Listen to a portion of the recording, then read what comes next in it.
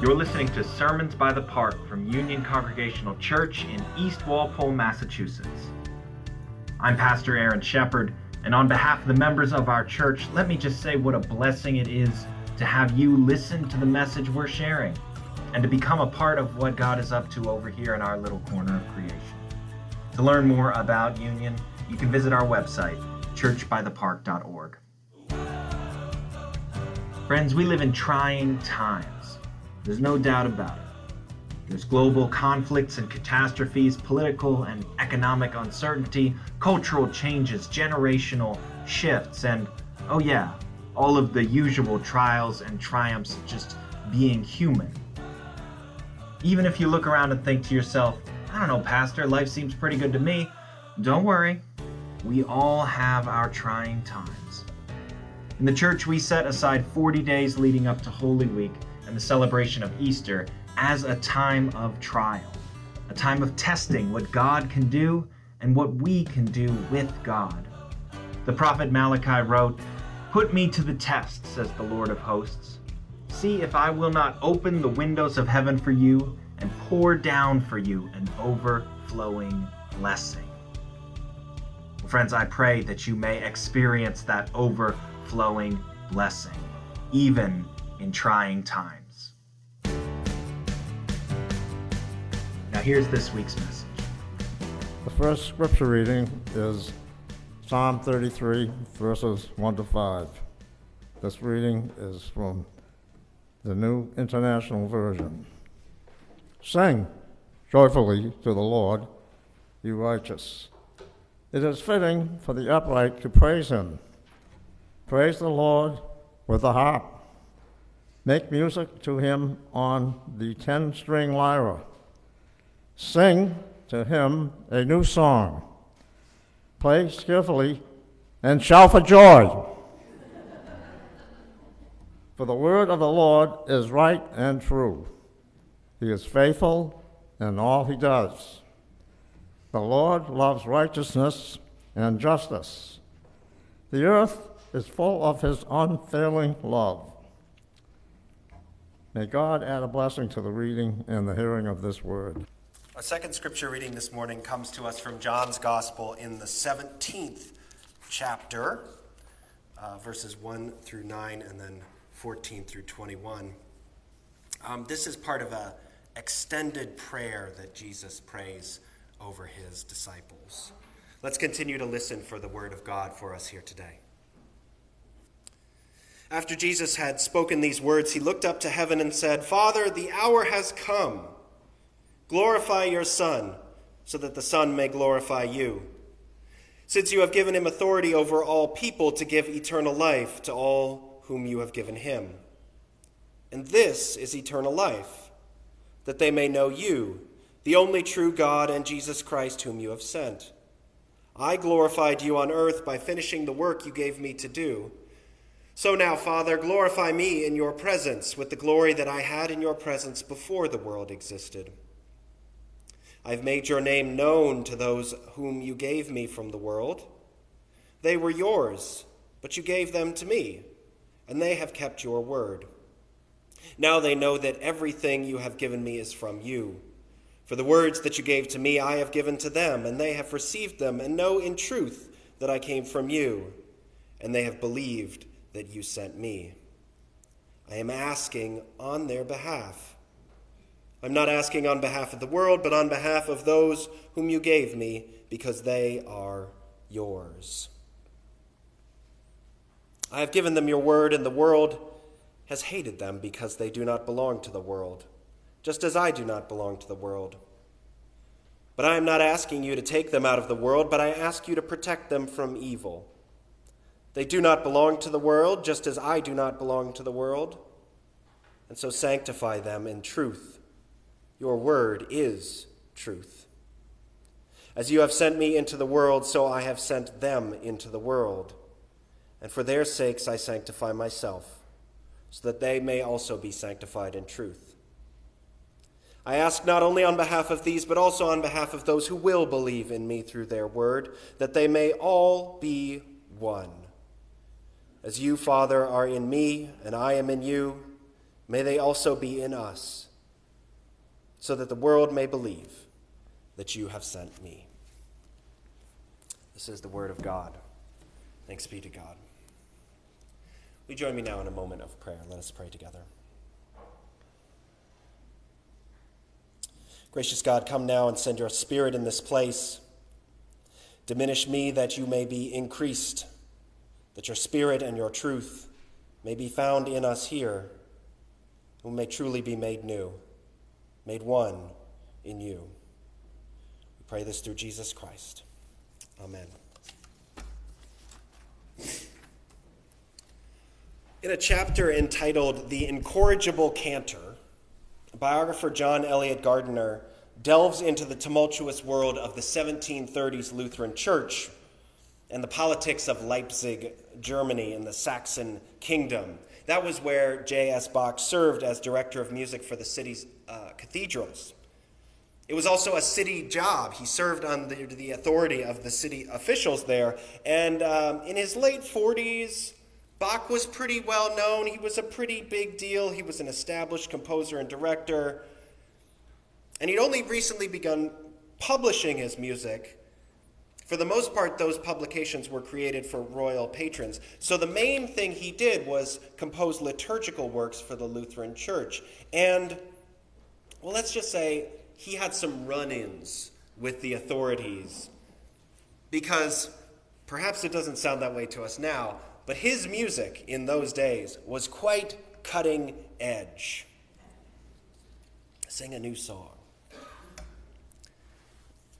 The other thing that happened, though, is that after he had settled into his role of creating music, he followed after the pattern of many creative geniuses. He began to neglect his actual day job of teaching at the university, of holding choir rehearsals, of finding musicians for Sunday service.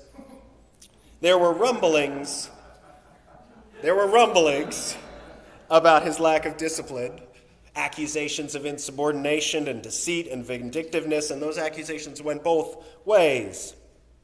As Gardiner notes, no more than many distinguished figures who work in the arts and sciences both then and now, Bach was prone to exceptional sagacity in his field of expertise and to exceptional pettiness in his daily and social professional relations. With his tendency to be irascible and prickly whenever he felt his own authority as musician and chosen servant of the Lord was being challenged, it is remarkable that Bach managed to work the system at all for as long as he did in pursuit of his artistic goals.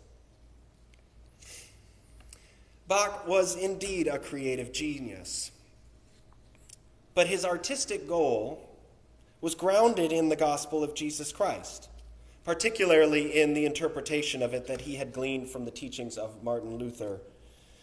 In 1742, it was reported that he spent a vast sum of money to purchase a complete set of Luther's written works, of which he already owned 2 other editions. He collected these works. It was said that his theological library could rival that of the clergy he actually worked for.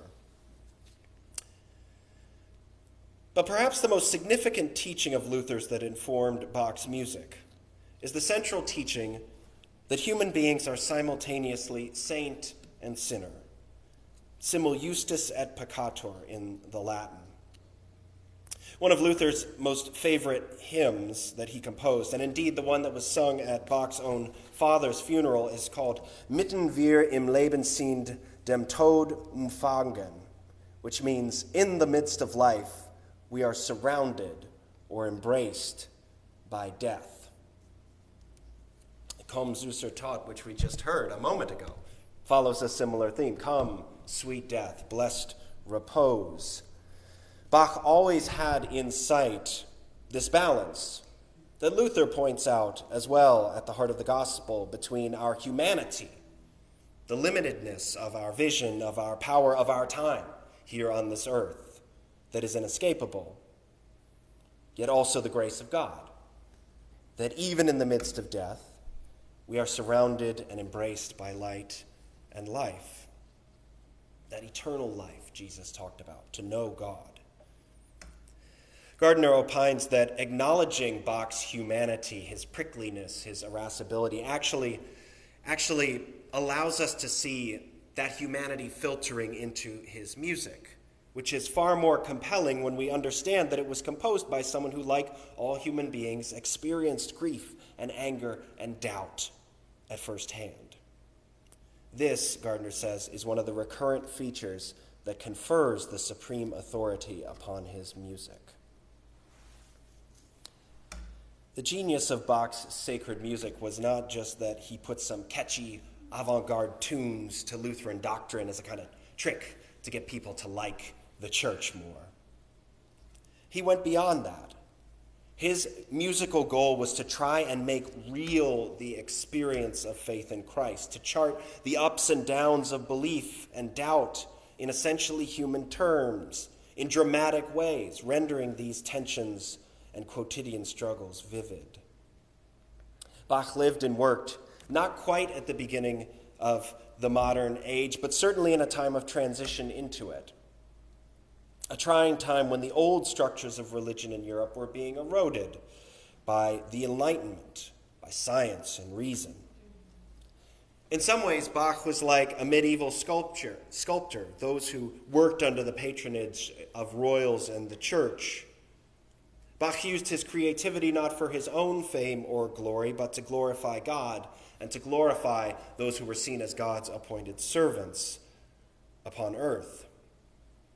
German sociologist Niklas Luhmann explains that during this period, the development of art was motivated less by the private interests of upper classes than by the presentation of public communal affairs of a political or religious nature.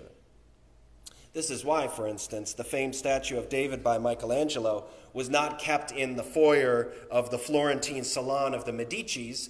It was placed right in the center of Florence, where everyone could see and wonder at the perfected vision of God's creation of the male human form that radiates out of that white marble.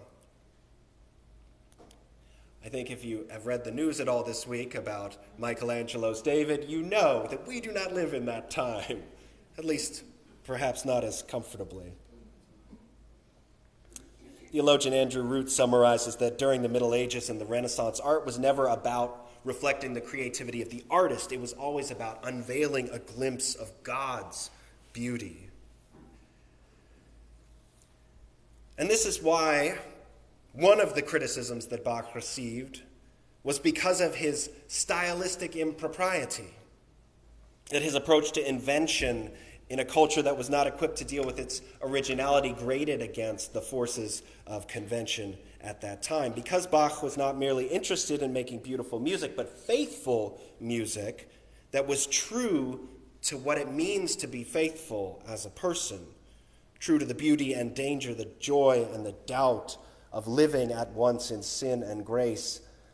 His works grated against both the critics of the old school who thought he was too original, too inventive, but also those critics of the rising rationalists who sought to create in music a kind of mathematical perfection. To the listeners of his time, Bach's music was more like jazz. It was unusual. It was improvisational. Yet it was this way for the sake of being expressive of the human condition and the beauty of God. As with any time of cultural transition, Bach's time was a trying time for both the composer and the cultural authorities. He was on the threshold of a new age of creativity, the age we now live in, where art is understood to be an avenue of expressing the vision of the artist, for harnessing the gifts of gifted human minds and making a name for them. This kind of creativity is always about innovating. It's always about being avant-garde, which literally means being in the front line on the march into the future. This is the creativity that we understand today. This is why we celebrate the artist more than celebrate the music. It's a delicate balance, though. Einstein famously quipped that, "This is what I have to say about Bach's life's work. Listen, play, love, revere, and keep your trap shut." And perhaps that is good advice, because the more we focus on the creative genius, the more we delve into the musicology of the counterpoints and harmonies of Bach's compositions, the more we squeeze the mystery and the wonder out of that music. One of the other reasons Bach came into tension with the city officials in Leipzig is because he placed a lot of value on the quality of the performance of his works. He would fire musicians who he didn't think were up to snuff, that were beloved by the authorities. This was because his music was about creating an experience. It was more about that than about form or composition.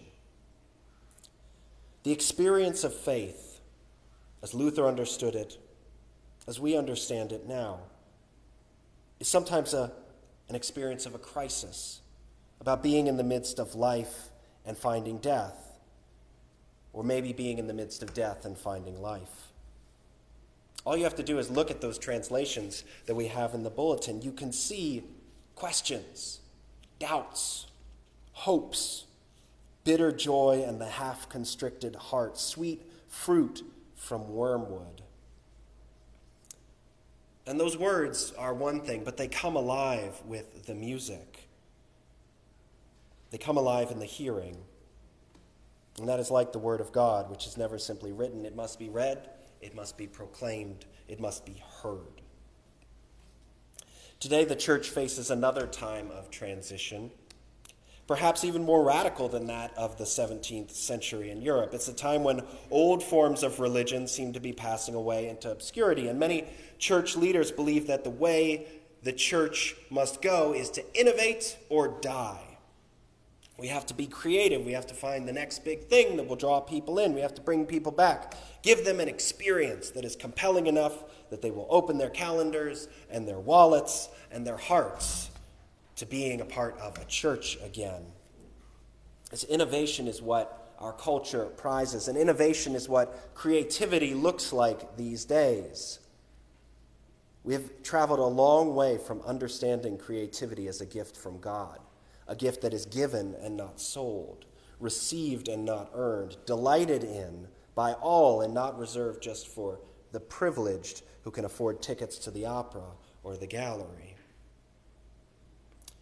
Andrew Root says of our time that the culture of innovation is backwashing into the church and hollowing it out.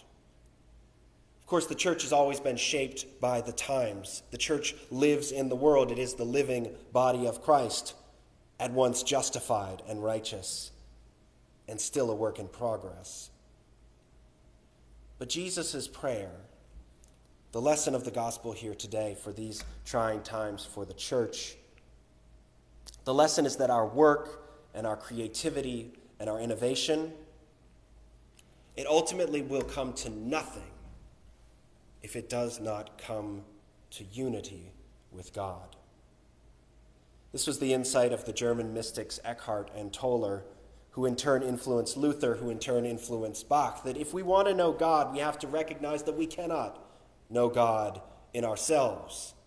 That if we look to ourselves, if we look to the world around us, we can get some of the way to God, but we'll never get all the way there. The only way to know God and to flourish is to receive God from the outside. This is sometimes called a negative theology, talking about what God isn't. And what God isn't is us. Yet, this negative theology also informs what's called the via negativa, the negative way, which is about giving up this pursuit of innovation. You see, the church does not need us to save it. The church already has a Savior. The job is taken.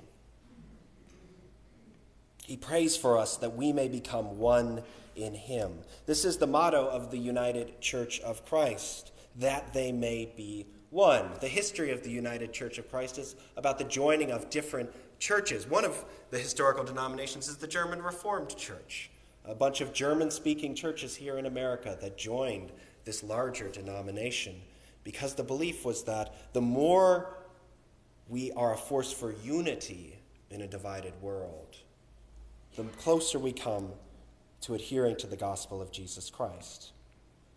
But it won't be by our own work, our own trying, but the will of God at work in us that this unity is achieved. And so in this season of Lent, as we wait with anticipation for the coming of Easter, as we prepare for that moment when Christ bursts from the tomb and declares that God is alive once and for all, let us take this moment to wait and let the prayer of Christ be the prayer over our lives, that we may be one, that we may be creative, that we may make something new. This is the challenge of faith, to trust in God enough to let God be the one who leads, who enriches, and who creates. And if we can do that, then maybe we too can become incorrigible cantors in the choir of heaven here on earth, lending our voices to the unending hymn of God's glory. Amen.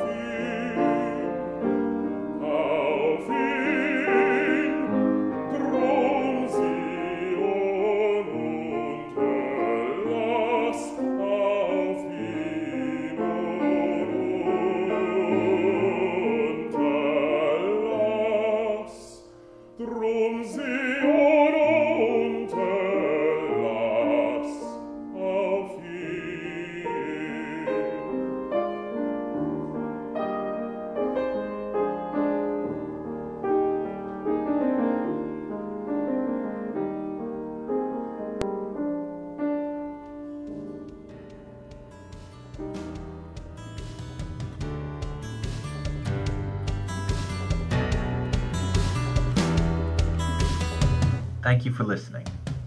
I hope this week's message encouraged you, maybe challenged you, but connected with you somehow. If you'd like to connect with us, you can reach out on Facebook or Instagram at Church by the Park. The theme music you hear is Just Do It by RKVC. Until next time, may the grace and peace of Christ be with you.